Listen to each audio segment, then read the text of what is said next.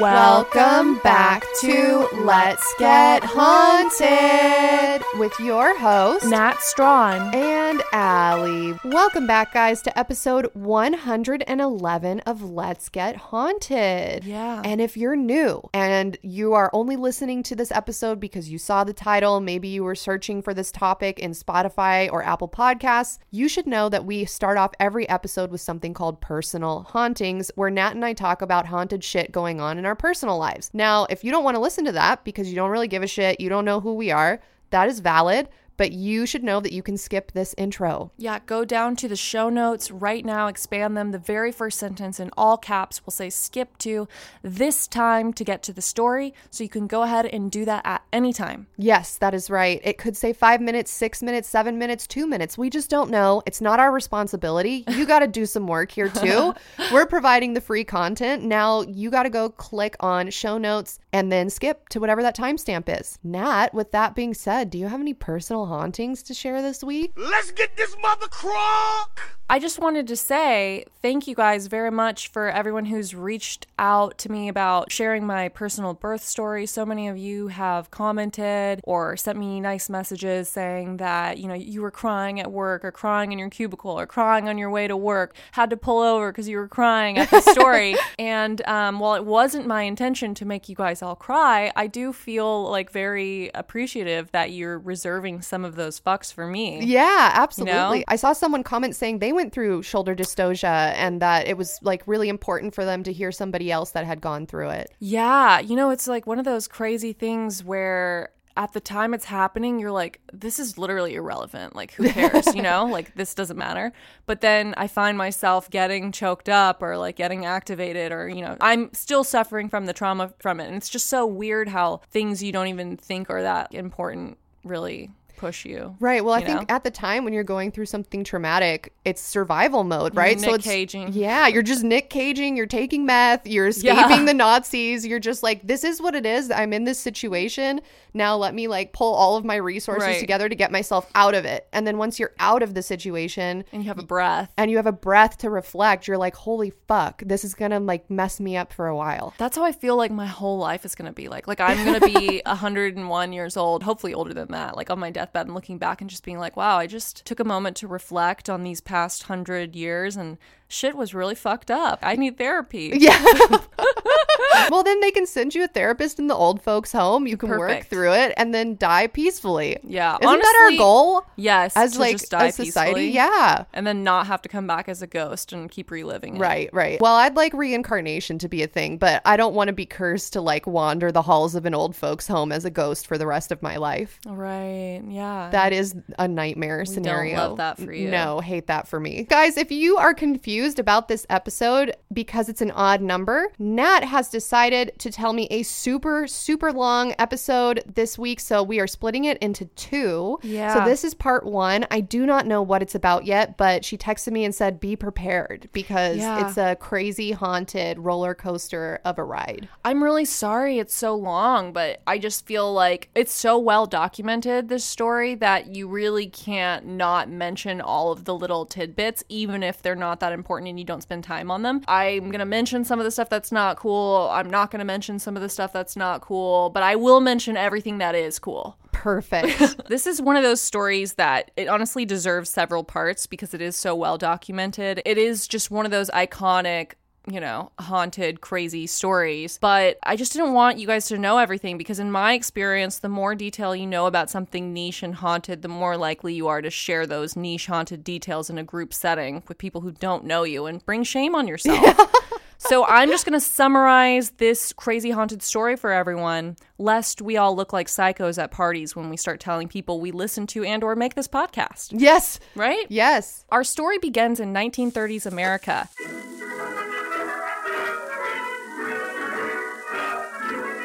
Alyssa, go ahead and describe 1930s America to your best ability. Depression. The Roaring 20s were like this crazy time where everyone's like fucking doing coke off of mirrors. What are you doing here? I'm here to answer a request. Oh, what are you going to do? Tap dance. Tap dance? Mm-hmm. Oh, that's funny. So am I. Are you really? Uh-huh. Oh, that is funny. People were building, like the rich people were like building penthouses that had mirrors that you could pull out. In LA, there's some of these like historical buildings that you can go into, and they literally have cocaine mirrors that pull out. Didn't you receive a request for me to do a tap dance? Yes.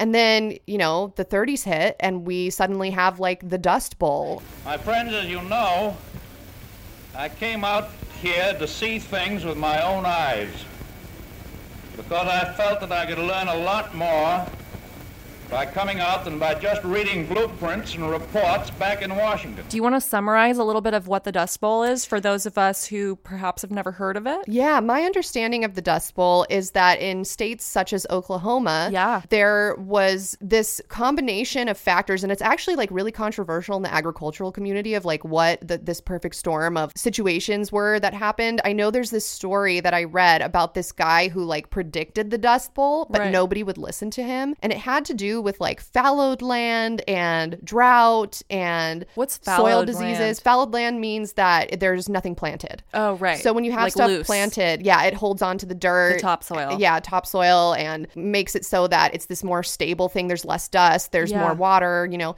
when you fallow land, there's nothing holding this topsoil down. Totally. Yeah. So that's my understanding of the Dust Bowl is basically, it was crazy. Just a bunch of fallowed land with dust everywhere. People had to migrate en masse, like people living in extreme poverty, like Already making from shanty towns. Yes. Yeah.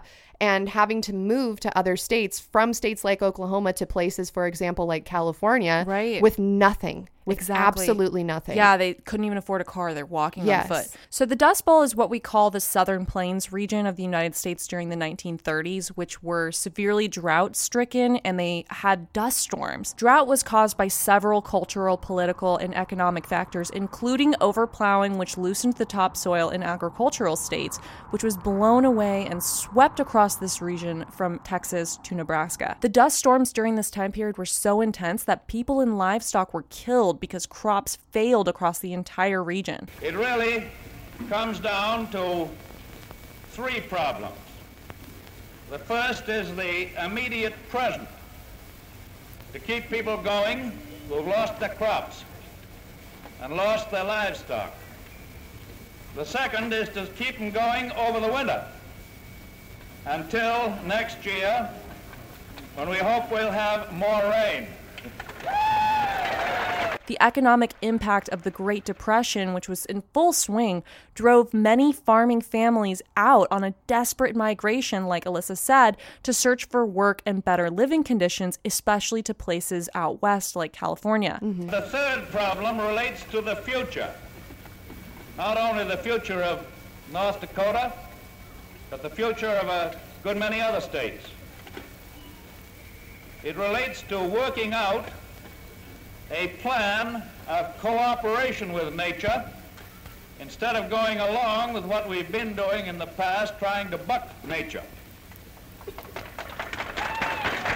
So basically, after the Civil War, the U.S. is trying to heal, and they're trying to grow westward. So they decide to incentivize farming in this Great Plains area. They're not really thinking it through. They're just like, okay, we have a bunch of shit here. The Great Plains, it's like literally giant plains, like giant grass fields. Why don't we just tell everyone to like go fuck with it, make a bunch of corn or whatever. They'll make it into usable land for us, you know? Right. The Homestead Act of 1862 gave settlers 160 acres of public land if they would just farm it. Soon after, the Kincaid Act of 1904 and the Enlarged Homestead Act of 1909 led to a massive influx of new farmers across the Great Plains, but they're new. These people don't know what they're doing. They just want the 160 acres and the money. If the government called you today and was like, hey, I'm going to give you 160 acres of land for free if you'll just make some corn, you'd be like, well, fuck, I don't know how to make corn, but it can't be that hard, right? Like, we did science. Like, you plant a seed, you put water on it. I've gardened before. It grows, right? Like, done, cool, who cares? They were trying to make a quick buck because the Depression depression was going on. But they ended up ruining our earth, and now they have to go to California to reinvent themselves. It's a story as old as time. And I'm glad you brought this up, because during our last presidential election, there was an asshat running for the Democratic Party who had this horrible quote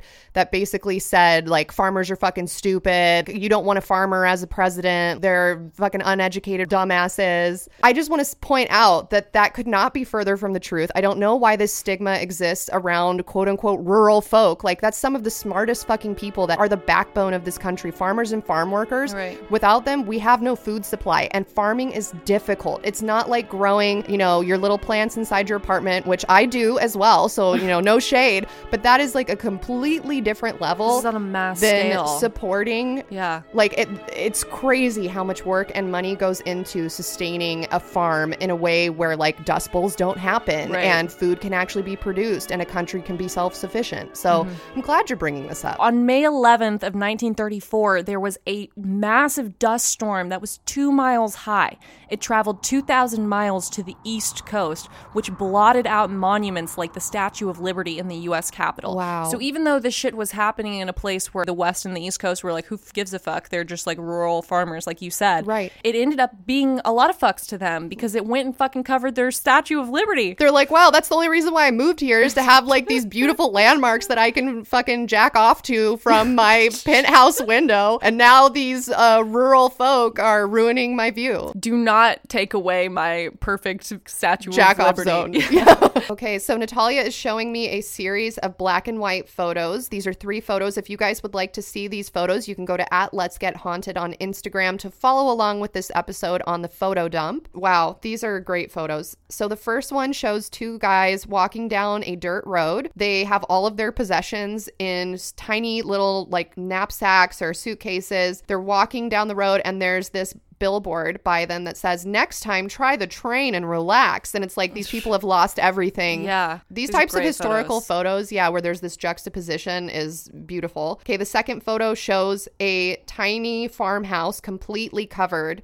in dust, complete, like a mound of dirt and like dust. Up to the windows, like you can't open the door. Like snow, like a snowstorm, but it's dust. And then the third photo shows, these crazy, it looks like low clouds, but it's not. It's high dust. Yeah. The year's 1934. The Depression, the Dust Bowl is going on.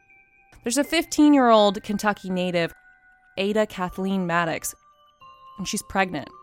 As the youngest of 5 in a highly religious 1930s Kentucky working-class family, Kathleen was often singled out as being a wild child. She was known to sneak out and go to parties with her older brother, Luther Maddox. In a 1971 interview, Kathleen recalled, quote, "I guess I had a tendency to be a little wild, the way the kids will," end quote. Extended family members report that Kathleen became a runaway and she started work as a sex worker. Kathleen denied these rumors, and she argues that she was, quote, just a dumb kid who gave birth out of wedlock, end quote. Kathleen's religious mother allegedly sent her to Cincinnati to have the baby away from prying neighbors who might judge them. And while in Cincinnati, Kathleen met William Manson and married him in 1934 when she was 6 months pregnant to give her child a proper name. When she was only 15 years old, she gave birth at Cincinnati General Hospital to her first son. Records show that the official name given on the birth certificate was No Name Maddox. Kathleen defended this decision and said she wanted to wait until her mother could meet her in Cincinnati to name the child, as she believed this teen pregnancy out of wedlock had hurt her relationship with her religious mother. Quote, "I figured I'd already hurt her pretty bad, so I wanted to let her name the baby, you see. So she named him after my father," end quote. The child was renamed Charles Miller Manson. Oh my goodness. I did not see this twist coming. You didn't see this coming? No. Do you have any idea what's coming? Well, I'm assuming this is the story of Charles Manson, the famous murderer. Yeah. Cult leader, murderer. Dude, this fucking shit goes so deep. Like, I'm telling you, all the way to the back walls. I did not see us starting at the Dust Bowl and ending with Charles Manson. This is what you listen to LGH for. No. Maddox was in and out of legal trouble after she had her child. She continued to live this wild child lifestyle. She left her son with her parents while she went out to go party. She was taken into custody at 16 for hitchhiking and left her 4-year-old Manson at home with her parents. When Manson was only 6 years old, Maddox and her brother Luther were arrested for a hasty and unrehearsed robbery of a gas station using a broken ketchup bottle as a weapon. While Mom was in jail, Manson switched hands again and was sent to live with his aunt and uncle. When Mom was released from prison after 3 years, she and Manson lived together in a very chaotic lifestyle across a variety of hotel rooms for several years. Manson became a petty criminal in his childhood, learning from his mother, stealing and also skipping school. In an effort to reform him, his mother sent him to a Catholic school for delinquents when he was 12 years old. He escaped this place many times. But the end of his reformation came in 1951 when he stole a car and robbed a gas station, which sent him to a maximum security prison. In 1955, Manson was out of prison and married his first wife, 15-year-old Rosalie Willis. They had a son that they named Charles Manson Jr. Wait, how old was he when he married the 15-year-old? Oh, we got to do this. Yeah. Okay, so it was 1955. Okay. He was born in 1934. 1955 minus 1934. 34. So he was 21.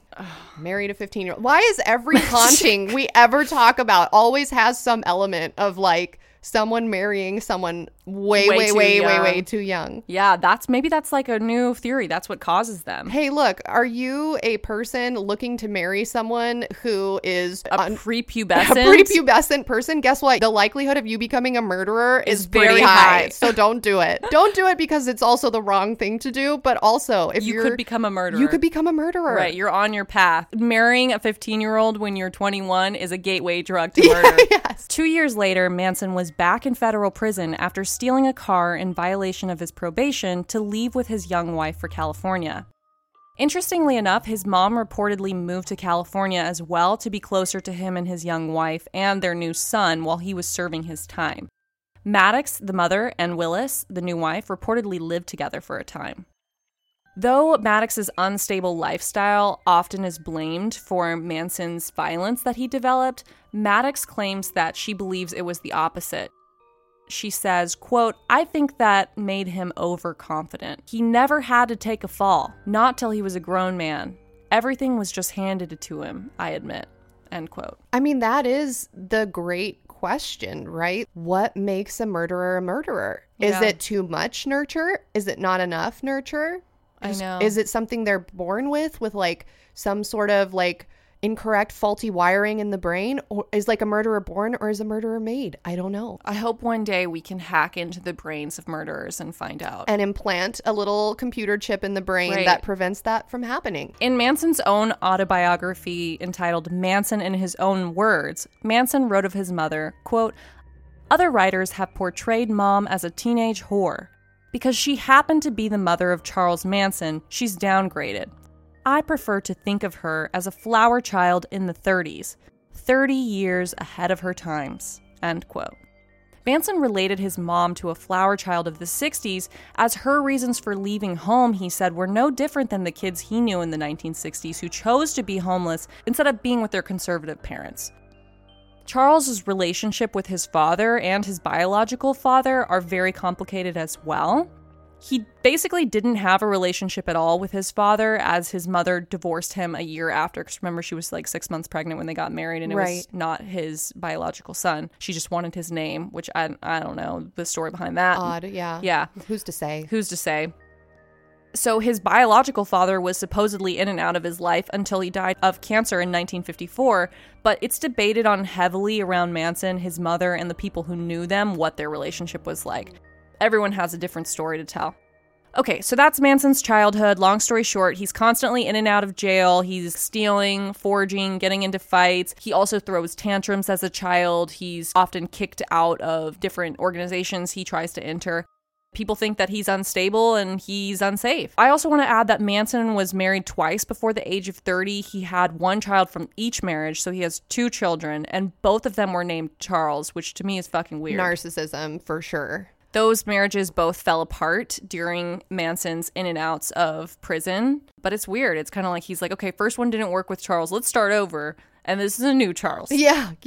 Well, did you ever hear about that guy who was the murderer? Oh my God, why am I blanking? And maybe the Golden State Killer's dad, who like, I'm pretty sure the Golden State Killer's dad, and somebody correct me in the comments because it's like 90% chance I'm wrong, had two families, one in Germany, one in California, and each of his children were named the exact same thing. And so it was like a secret family. So that way when he went to visit the secret family, he didn't have to memorize new names because they were all named the same thing as his like family. It feels like that is just not the most important thing to worry about when you have a secret family. It's like not knowing their names. You know, you'd think that there would be a lot of other planning that goes into that. Hey, well, here's an idea. Just don't have a secret family and then you don't have to worry about it. Right. That's like people who cheat on their like spouses or significant others and they're like, oh God, I have to keep all these lies straight. Woe is me. It's like, hey, here's an idea. Don't do it. Just don't do it. Now you have so much less stress. Right. Manson's in prison, and while he's in prison, he lives his best life. Like, I think it's safe to say that Manson was living his best life in prison. He's thriving. I don't know if you guys knew this about me, but I was a cult leader for some time, and I often said during that time that prison would only help me. I do believe I used to tell Alyssa this all the time. I do recall this time in your life. Yes, and I would say that, you know, it would just be structured, like you have to go to bed, you have to wake up at the same time every day, you're forced to do this. All you can do for fun is like learn things in the library, and obviously that's like a gross oversimplification, and incarceration is like probably not going to live your best life for the majority of people. But this is an entertainment podcast, and I did say those things in the past. And also, if you're a psychopath, maybe that's what you need. Yes. So are we learning that Natalia is a psychopath? I don't know, guys. In 10 years, is she going to snap and start a cult and murder someone in the desert? And now we can use this podcast as evidence.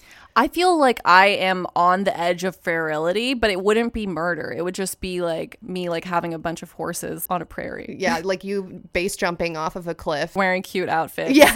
And posting it to social media. That's a different kind of psychopathy. Yeah. Prison changes Manson. It allows him to become a leader and cultivate his persona and his cultural values. He becomes radicalized in prison, we might say, in today's terms. He reads several books while in prison. One of those is called How to Win Friends and Influence People. And why is that in the prison library? That's a great question. He takes that to heart. In prison, he also learned to play the guitar. He got pretty good at it.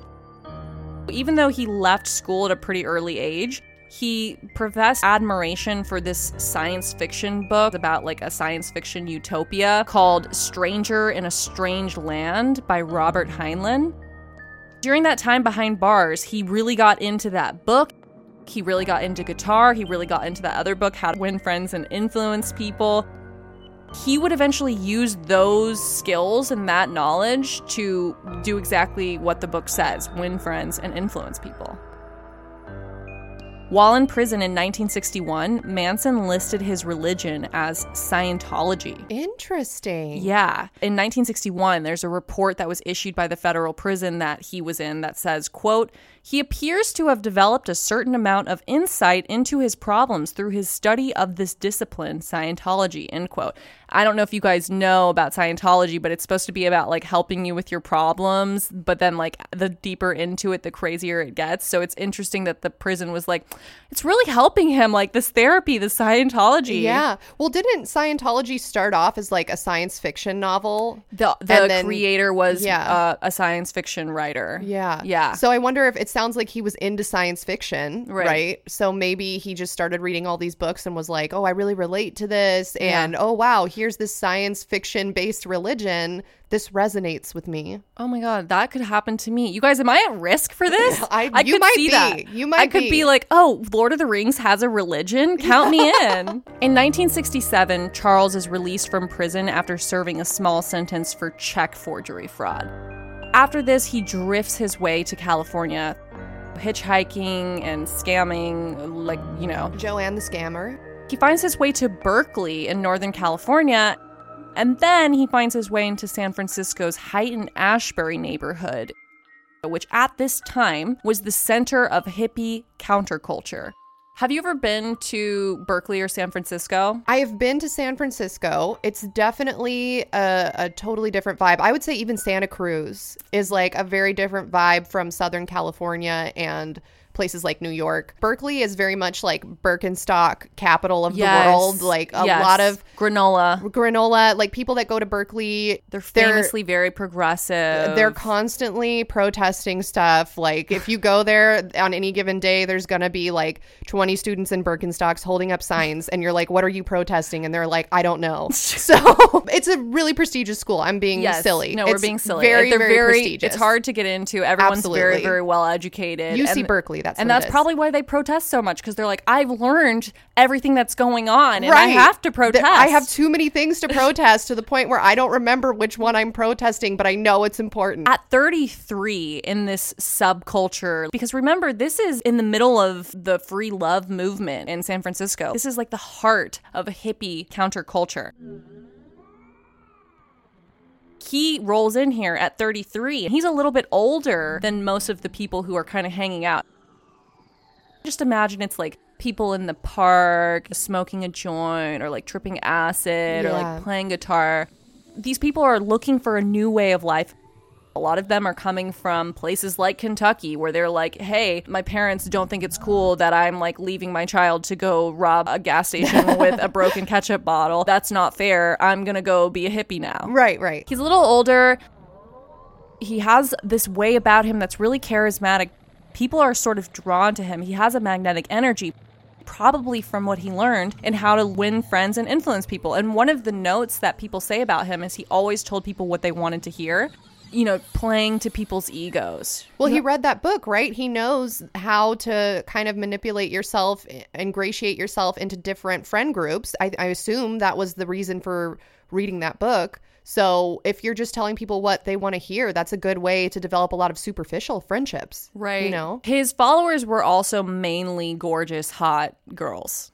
Yeah, that's another thing about the hippie movement is like a lot of really hot people that just wanted to be naked. Right. Which like slay, you know, like more power to you. Yeah. And especially I think that type of lifestyle really appeals to people in their teens and early to mid 20s because like you're hot, you don't have many responsibilities, you like haven't really had to pay a lot of taxes yet. Like you are just kind of like fresh out of perhaps your like family home. People like tend to take in hot, beautiful women and like help them a lot. Yeah. More than women who aren't hot and beautiful. Yeah, I would agree. So I think that makes sense is that he's attracting this type of group like free love, free spirit in a utopia situation that I would fucking love to do that. Unfortunately, I'm old and jaded, so I cannot. Biographer Jeff Ginn says that, quote, Haight-Ashbury is overflowing with children who don't know where they're going, what they're going to do, what they're going to eat next. But they've come in search of some guru to be able to tell them what to do and how to make their lives better. And that is who Manson preys on. End quote. He also says that pretty much every single line he used, like almost word for word, was ripped out of that, How to Win Friends and Influence People. Interesting. Yeah. I wonder if that author feels bad. That would suck. Like you write this book and you think it's great. Like it's going to help people. It's going to help people. You win friends and influence people. Yeah. But then it just turns out that Charles Manson used it to be a terrible person. That would suck. It's not that author's fault. But that would be like a shitty feeling. That's trauma. Eventually, Manson takes his following, which is mainly girls, on the road, and he transforms his teachings into this traveling commune that's in this school bus that he painted black. Everything we have to do is to get to the truth has to be sneaky. It seems a shame to sneak to get to the truth, to make the truth such an evil, dirty, old, nasty thing. You gotta sneak to get to the truth. The truth is condemned. The truth is in the gas chamber. The truth has been in your stockyards, your slaughterhouses. The truth has been in your reservations, building your railroads, emptying your garbage. The truth is in your ghettos, in your jails, in your young love, not in your courts or your Congress, where the old sit judgment on the young. What the hell do the old know about the young? They put a picture of old George on the dollar and tell you that he's your father, worship him. Look at the madness that goes on. You can't prove anything that happened yesterday. Now is the only thing that's real. All the while, he's manipulating these women using LSD. You can try to prove that Columbus sailed on an ocean, but it's not the same ocean. It's a different ocean. It's a different world. Emotional manipulation techniques. Every day, every reality is a new reality. Every new reality is a new horizon. Making his followers believe he's this messianic figure. A brand new experience of living. By the time Manson eventually settles with his followers at the Spawn movie ranch northwest of LA, he has them all addicted to his bullshit. Every man judges himself. He knows what he is. You know what you are as I know what I am. We all know what we are. Nobody can stand in judgment. They can play like they're standing in judgment. They can play like they stand in judgment and take you off and control the masses with your human body. And they can lock you up in penitentiaries and cages and put you on crosses as they did in the past. But it doesn't amount to anything. What they're doing is they're only persecuting a reflection of themselves. They're persecuting what they can't stand to look at in themselves. The truth. They can't stand to look at the truth in themselves. They persecute themselves. They're butchering themselves every time they go on the freeway. They hate themselves. Look at the signs. Stop. Go. Turn here. Turn there. You can't do this. You can't do that. You can't. This is illegal. That's illegal. Everything's illegal. The police used to watch over the people. Now they're watching the people. The president doesn't represent the people. He should be on the roadside picking up his children, but he isn't. He's in the White House sending them off to war. And you're saying I have to pay for this again? And again and again, I've got to pay for your sins. How many times have I got to pay for your sins? I'm getting tired. One of the things we have to think about is that this was the height of the free love movement, and he was really cool and he was fun, and that was the subculture of the time, because remember, the free love movement was all about going against the idea that you needed to be in this conservative familial relationship in order to be loved. And also probably you were giving like the biggest middle finger to your parents back in Kentucky, right? You know, by like going on a bus with a bunch of other girls and hooking up with this 33-year-old man who plays the guitar and has 2 children named after himself. In Centennial Media's magazine, Cults, Gurus, and Grifters, Manson is described as, quote, short, skinny, semi-literate, and a lifelong petty criminal who possessed an undeniable charisma, particularly for young girls on the fringes of society, outcasts and runaways who often had family troubles and suffered low self-esteem, end quote. So you might be asking yourself now, okay, I think I got like a picture of what's going on. Who the fuck is in this family? Like who, I just have to know who they are. And guess what? I'm gonna tell you who they are. So the family is calling themselves the Family, and they're operating as this communal religious cult, studying Manson's religious teachings based off of science fiction, the occult, and fringe psychology. One is one. Decide yourself for your father. There's a lot of partying, sex, drugs, orgies happening. He's giving them LSD, having sex with these people, looking deeply into their eyes, telling them that they're important, telling them that they're loved. In the meantime, he sort of whispers, hey, there's an apocalyptic race war that's coming between the government and black citizens, and it's going to devastate the United States. It's going to leave a vacuum for authority. And then that vacuum of power is going to be filled by us, the Manson family. Manson's like hinting that to them. I think that's why my comments earlier about Berkeley are very jaded and like old person jokes, because living in Los Angeles, there are new age mystic grifters everywhere. And I think while a lot of these hippie movements are like super well intentioned and like valid, it creates this opportunity for these weird fucking grifters to slowly come in and take over the movement for their own personal gain. Like it starts off as this really good, like women should have access to birth control and shouldn't have to get married if they don't want to. And then this like psychopathic leader comes in and is like, oh, but also there's a war coming. Oh, but also like let me give you this LSD and like confuse you and talk about this and that. I don't know. So for me, it's like I can't separate the hippie movement from these like people that took advantage of it. It's hard. It's like a very difficult thing to navigate, right? I think, because I think too, it's kind of like all born from chaos, right? Like you're trying to create something new, and then there's some people who are just drawn to chaos because they're chaotic, right? And it's not the good kind of chaos. Manson preaches that this race war is going to be started by this group called the Black Panthers, who he hated. Manson insisted that he had proof that this race war was coming, and he boasted that he had inside knowledge of this from this song called Helter Skelter off the Beatles' White Album. This song, Helter Skelter, he said, alludes to war. Have you ever heard this song? I don't know that I really have. I am not a huge Beatles fan, which I know is very taboo. I like some of their like slower songs, but I'm not super into the psychedelic songs. Well, listen to this for a moment because I want you to just kind of hear this. So I'm not going to play this on the podcast because 100%, copy strike on that one. But what I will do is I'll read the lyrics, and I just played it for Alyssa. Alyssa, just in that short clip that I played for you, what was like the vibe you got from that song? It was a rock song. Maybe just because it's coming over like shitty cell phone speakers, so maybe like I can't really get the full vibe, but it reminded me a lot of The Who. It just is like a rock and roll song. This song is written about an amusement park, but Charles insists that it's about this forthcoming war. It says, "When I get to the bottom, I go back to the top of the slide, where I stop and I turn and I go for a ride. Till I get to the bottom and I see you again. Don't you want me to love you? I'm coming down fast, but I'm miles above you. Tell me, come on, tell me the answer. Well, you may be a lover, but you ain't no dancer. Helter skelter, helter skelter, helter skelter. Will you, won't you, want me to make you? I'm coming down fast, but don't let me break you.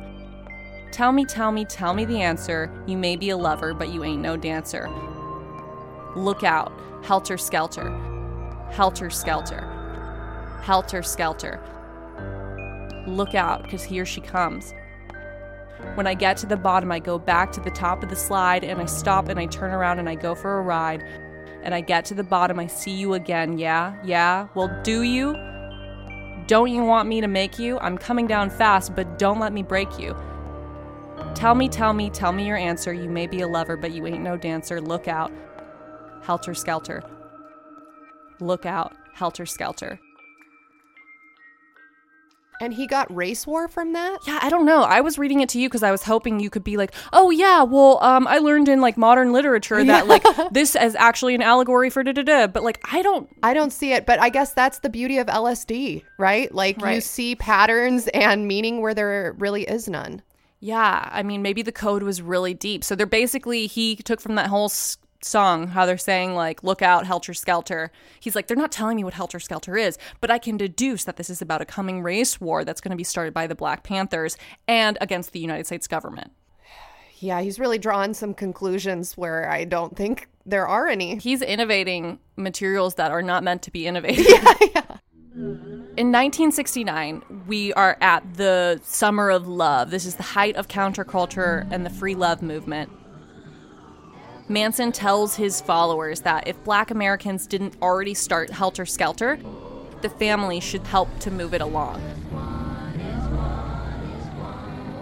Like, I'm realizing I really didn't understand anything about Charles Manson. I like associated him because he was associated with the hippie movement and free love, and that's really all I knew.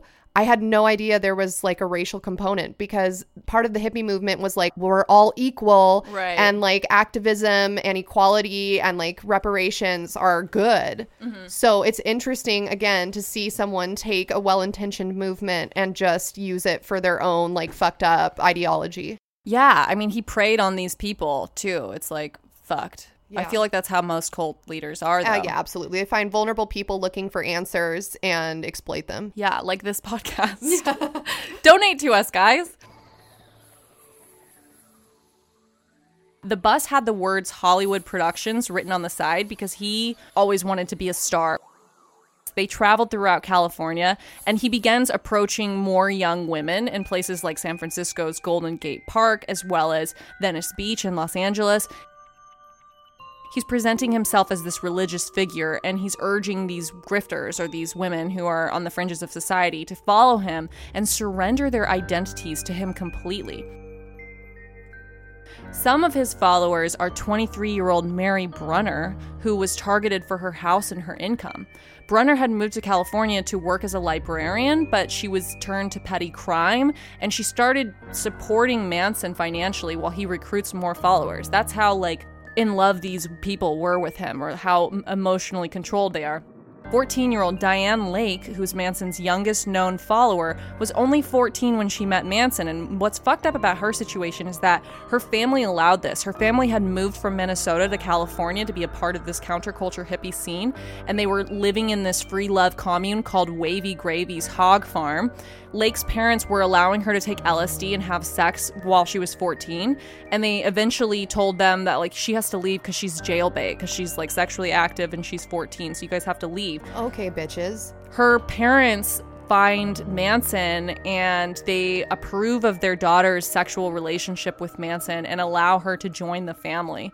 She eventually writes this tell-all book in 2017, which is part memoir, and it's this true crime narrative as well, called Member of the Family, My Story of Charles Manson, Life Inside the Cult, and the Darkness That Ended the 60s, which is where some of the info on the family comes from in this episode. I'm about to read a passage which is about a 14-year-old having sex with a 33-year-old. Trigger warning. Yeah, trigger warning. And trigger warning, that's called rape. It's not consensual. This has made me uncomfortable to read this, but I think that we need to hear this so we can understand how Manson worked. From her book, Lake says of Manson that he was magnetic about her first time with him. Quote, "He took his time to explore my body. He avoided the places that made me purr until I could barely stand it. After a few minutes, he put himself inside of me while staring into my eyes. He was tender as he held me up to meet his deep thrust. When he finished, he sighed. I exhaled and realized I was hooked. I was in love with him." End quote. Oh, wow. Yeah. She's cute. She's just a cute little kid with freckles. She looks like a child because she is. Yeah, she's a child. And then here's some of his followers. Bald people. So they shaved their heads later on, but I'll show you more photos where they didn't have their heads shaved. As his follower count grows, he moves to LA and he's trying to make these dreams of Hollywood stardom happen. And the whole time he's preaching that he's this Masonic figure and that he's going to use his music in order to help spread truth because, as you found out when we were on this acid trip that the Beatles are actually talking to us, I can also do that. If I could just make my music so that people could hear it, we could, spread this ideology. And everyone's like, oh, that's a great idea. So he's trying to make it in LA, and he's using his female followers as bait, essentially. I didn't know this, but apparently back in the 1960s, it was really easy to mingle with Hollywood royalty and celebrities. They would hang out with these fringe society sort of people who were not living luxurious lifestyles at all.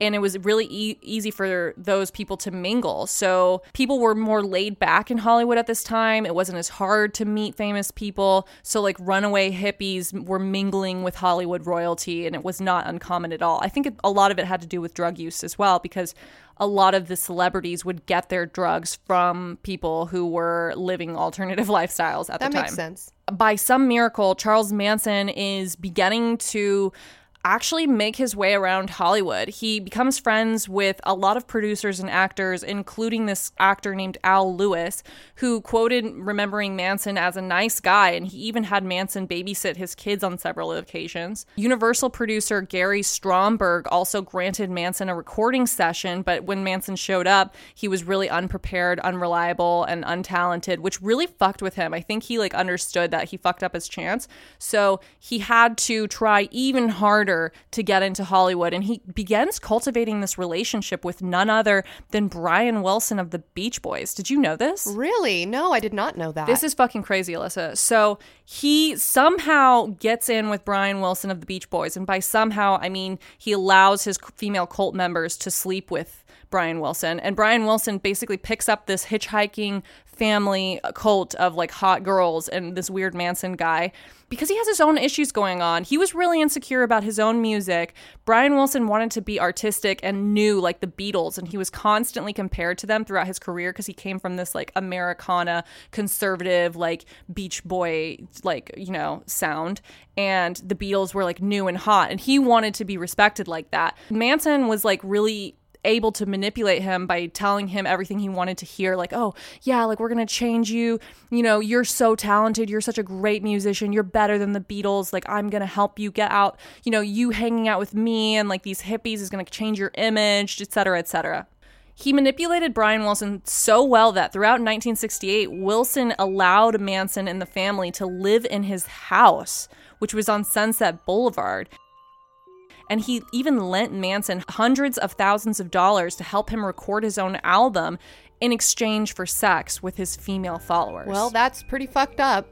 It's weird because you would think someone as famous as Brian Wilson wouldn't need that. Like he could just have sex with other people. But I think it really did have to do with the emotional component of it. Like I said, he was a little insecure about his music. And so Manson's like, no, man, don't listen to them. Like listen to me and have sex with these girls. Which sounds better, being sad about your music or being happy and having sex with these girls? Right. Easy solution. Yeah, like when I think of the Beatles, I think of sex symbols.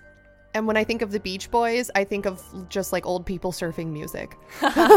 True. Diane Lake, that 14-year-old, she did a bunch of interviews for her biography, and one of them was with Rolling Stone.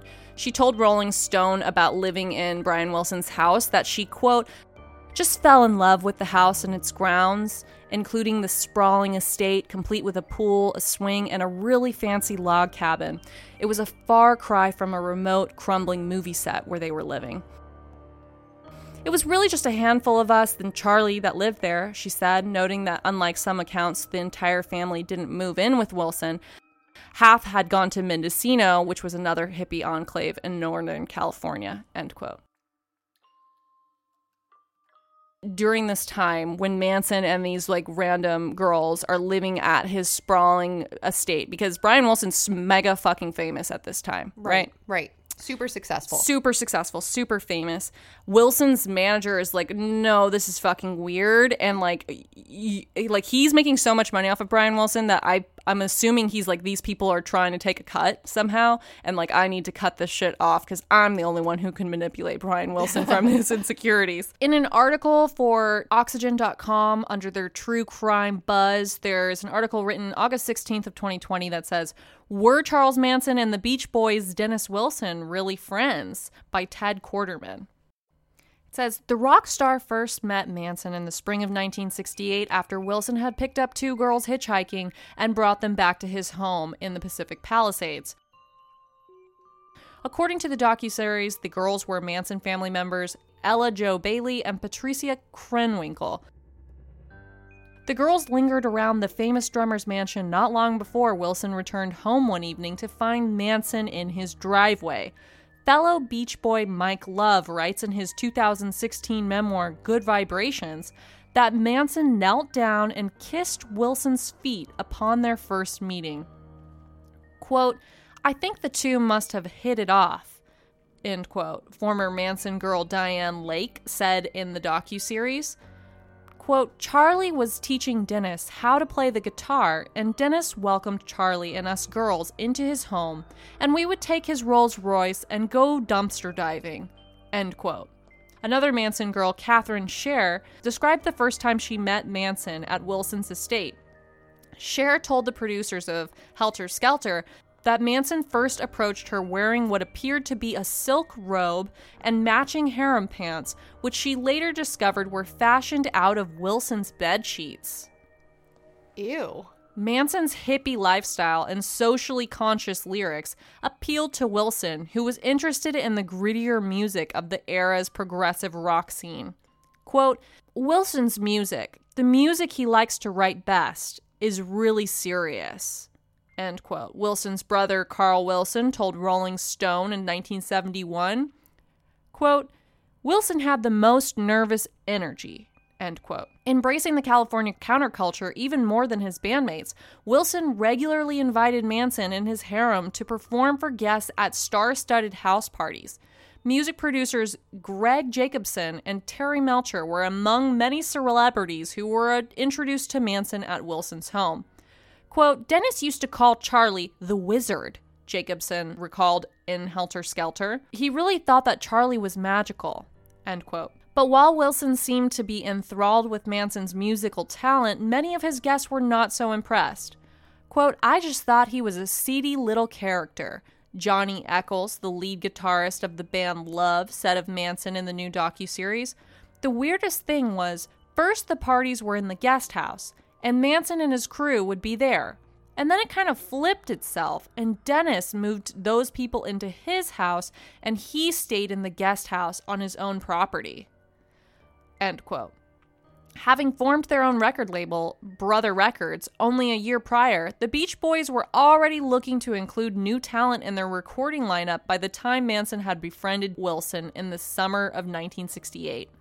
That year, Dennis invited Manson to record a demo at his brother Brian Wilson's in-home recording studio.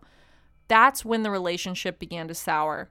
A couple of Manson's girls who tagged along took the opportunity to swim naked in Brian Wilson's pool, much to the chagrin of Brian's wife, Marilyn.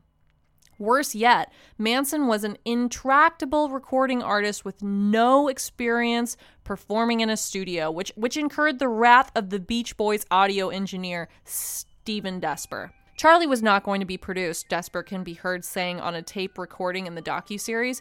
He had no idea what recording sessions were about or how to make records. He took it all very personally, and he was not a professional artist. After an argument in the studio, Manson left Brian Wilson's home in a fit of frustration, empty-handed. That's not to say that Manson and his family did not reap more than their fair share of benefits while riding Wilson's coattails. Plying Wilson with drugs, sex, and musical inspiration during their unofficial residency at his mansion, the Manson family helped themselves to the famous musician's assets in kind. A Rolling Stone interview with several members of the Beach Boys revealed that Wilson's expenses from Manson included a $1,200 bill from the Altadena Dairy Company, costing about $9,000 in today's currency, and a lofty sum in penicillin treatments to quell an outbreak of gonorrhea among the members of the family. Oh, wow. Wilson estimated that he spent about $100,000, roughly $740,800 today, on gifts for the Manson family over the course of their brief friendship. Running out of patience and generosity, Wilson began to distance himself from the parasitic Manson crew. Quote, he didn't want people to take advantage of him. Nobody does. And it became more and more apparent that that's what was going on, Jacobson observed of his close friend in the docuseries. He said, Greg, can you get me out of here? So literally, I hired a moving company to take his personal stuff out of there, and the whole idea was not to let the girls and Charlie know. End quote. So he has their family evicted in August of 1968, and that's when they end up going to the Spawn Movie Ranch, which is this weird site in California that's for filming Westerns. I'll show you some pictures of it. It's like dilapidated. So Nat is showing me a series of black and white photos. The first one just shows a man leaning against a Model T. That's Manson? Yeah, and that's the bus. You can't see it very well. It's like... Oh, God. Yeah, it's grainy. It's an old photo. Oh, yeah. It's just a black bus, and he's leaning against the front. Then the second picture shows, it looks like a movie set. Like picture in a stereotypical old Western saloon. That's what this looks like. And then there's like cement slabs. There's the interior of different homes. But it's like shanty, right? It's not like a place where the windows can close and the door can lock. Right, because it's a set. Yeah. Yeah, it's not like a functioning home. There's like a mattress on the ground and like the windows don't shut. Yeah. It's like looks like a rundown, dilapidated ghost town, essentially. He is able to live on this movie ranch, which is like, not great living conditions at all. Like, people are, sleeping on the ground on the floor, but I don't think they care because I think there's a lot of drugs involved at this time. But he's able to live there because he's trading sexual favors of his female followers to the ranch's owner in exchange for free room and board. Even during this time, even after he gets evicted with his family to go live on this ranch, Wilson still continues to promote Manson's music, and he even is convinced to record one of Manson's original songs called Cease to Exist, which they eventually do. Here is Charles Manson's song. Have you ever heard this? I have heard some of Charles Manson's songs, but I wouldn't be able to tell you like what the name is or how it sounds. Good, because then I would think you were a freak. Yeah.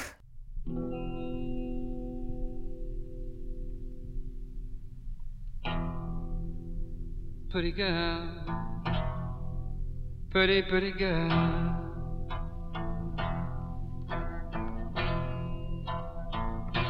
Cease to exist. Just come and say you love me.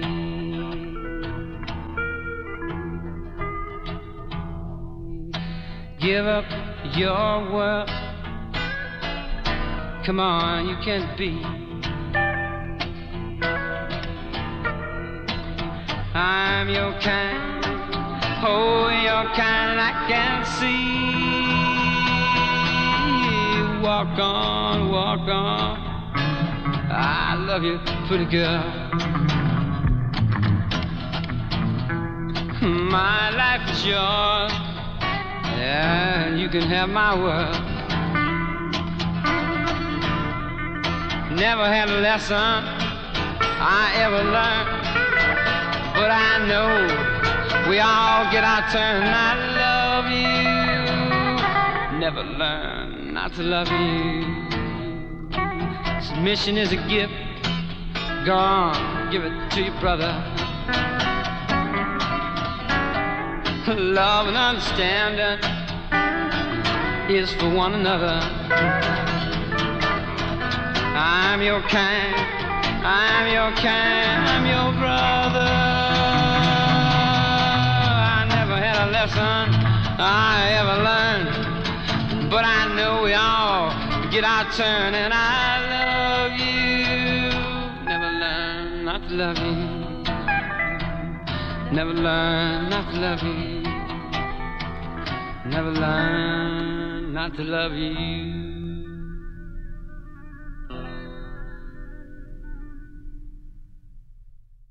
What do you think of that? I think it's boring, but it's not horrible. I think it definitely sounds like a product of its time.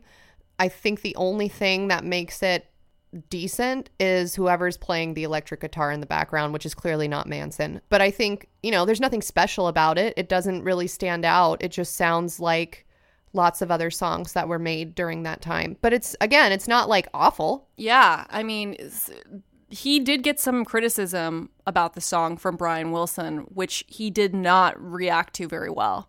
Wilson was like, hey, I like what you've done here. I like the idea. I want to record this. And I like you as a person. I'm going to give you some tips and advice on your music career. Like, I think this is what you should do with your sound. Like, I think this is what you should do, whatever. And Manson freaks out. He, does not respond well to criticism at all. That was, the first time that Brian Wilson saw a side of Manson that he had never seen before, and it kind of scared him a little bit. And he's like, oh, now I'm beginning to see that this person is not exactly who I thought he was. I thought he was this free love hippie who's easygoing and everything's cool, and he's just chill, listen to my music and play the guitar. But now I see that he's actually has a motive and is attached to a narrative that he wants to happen. And I think Brian Wilson was like, this is fucking nuts. Yeah. But he also thinks that this is the perfect song for the Beach Boys to record. So he starts working on recording with the Beach Boys. In the meantime, he introduces Manson to this famous record producer, Terry Melcher, who is the son of Doris Day, who was a huge movie actress at the time. Terry is really not sure about Manson, but he doesn't want to burn this bridge, probably because his relationship with Brian is important to him. So he stays friendly with the family. And people differ on that. Some people say, oh, no, they were really friends and he liked him. He just didn't want to produce his record because he didn't think he was any good.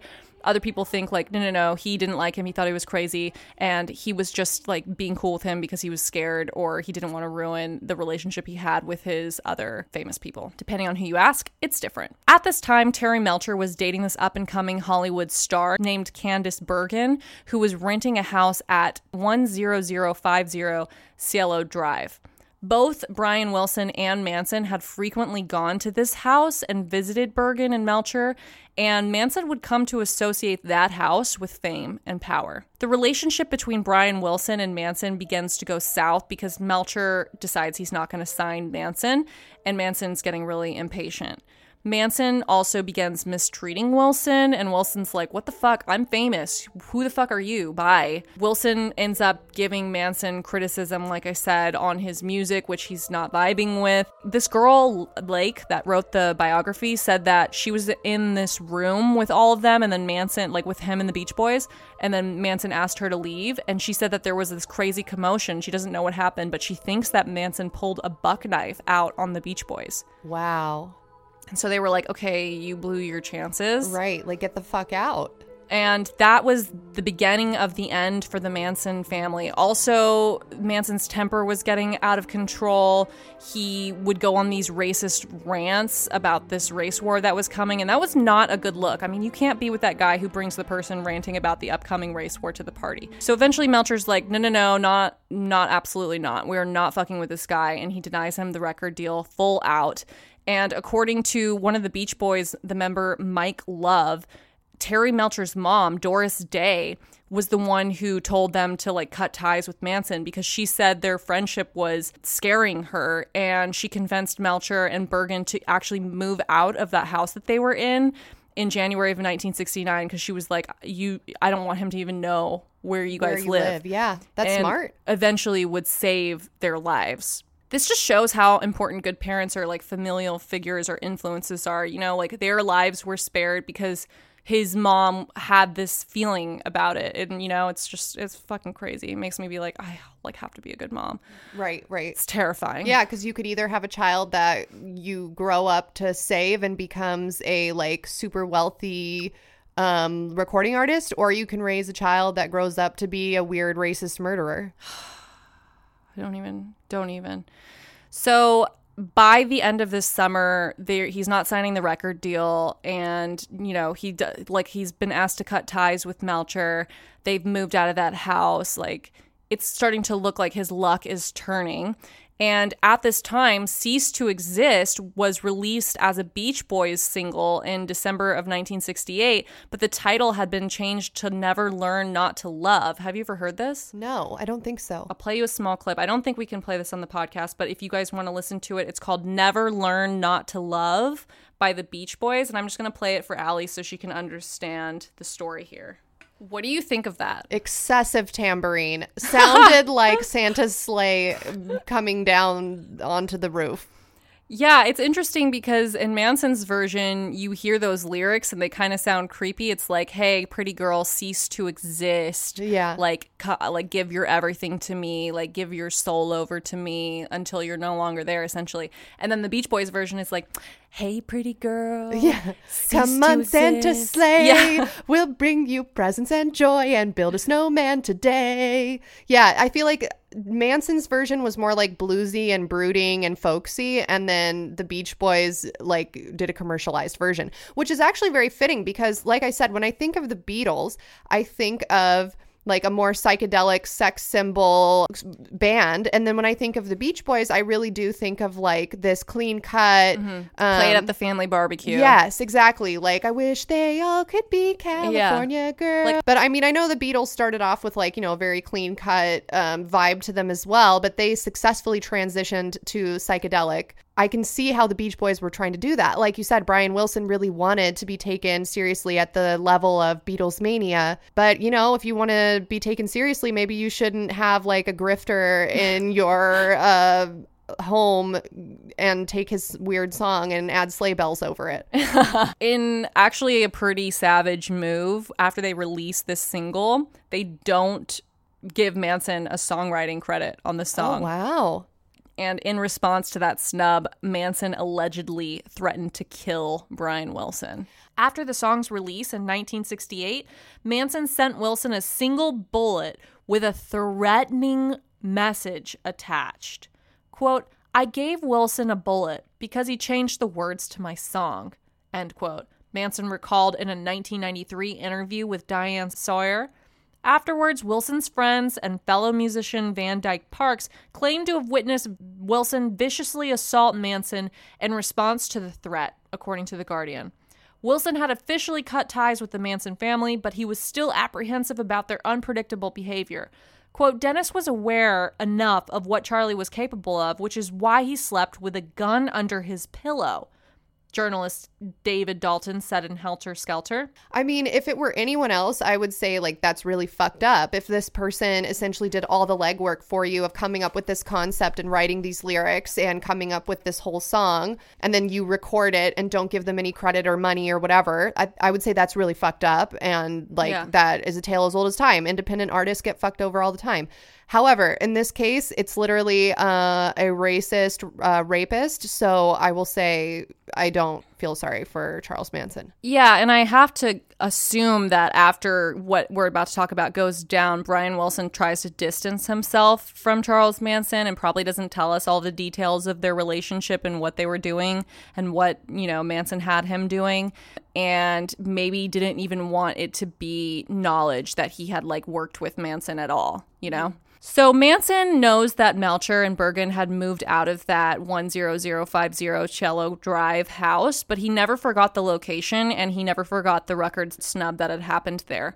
And in the August of 1969, the house was now being rented by filmmaker Roman Polanski and his wife, actress Sharon Tate. Isn't Roman Polanski also a rapist? Yeah. All right. Yeah. Yeah, real fun story we got going here. Just wait, guys. Buckle up. Get excited. If you like what you've heard now, boy, do I have another grifter for you. And now we are at the part of the episode where we are going to take a break until next week. That's right. This is part 1. If you didn't read it in the title, I'm just breaking that news to you right now. Breaking news. This is the end of part 1. Next week, we will have part 2, and then we'll be back to our regularly scheduled programming. BRB, you gotta go punch Michael Bloomberg in the face.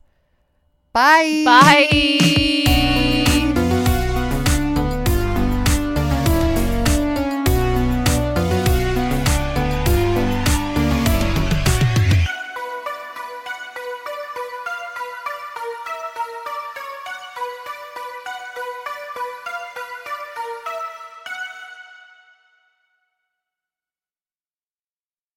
On a summer night, Douglas Wag Jr. lay motionless across a strip of railroad tracks before being struck by an oncoming train. I'm investigative journalist Delia D'Ambra, and my investigation into exactly how Doug died took me into the depths of a bizarre mystery. It was really hard to understand what was fact and what wasn't. A mystery that has led me from one suspicious death to another. Listen to Counterclock now, wherever you listen to podcasts.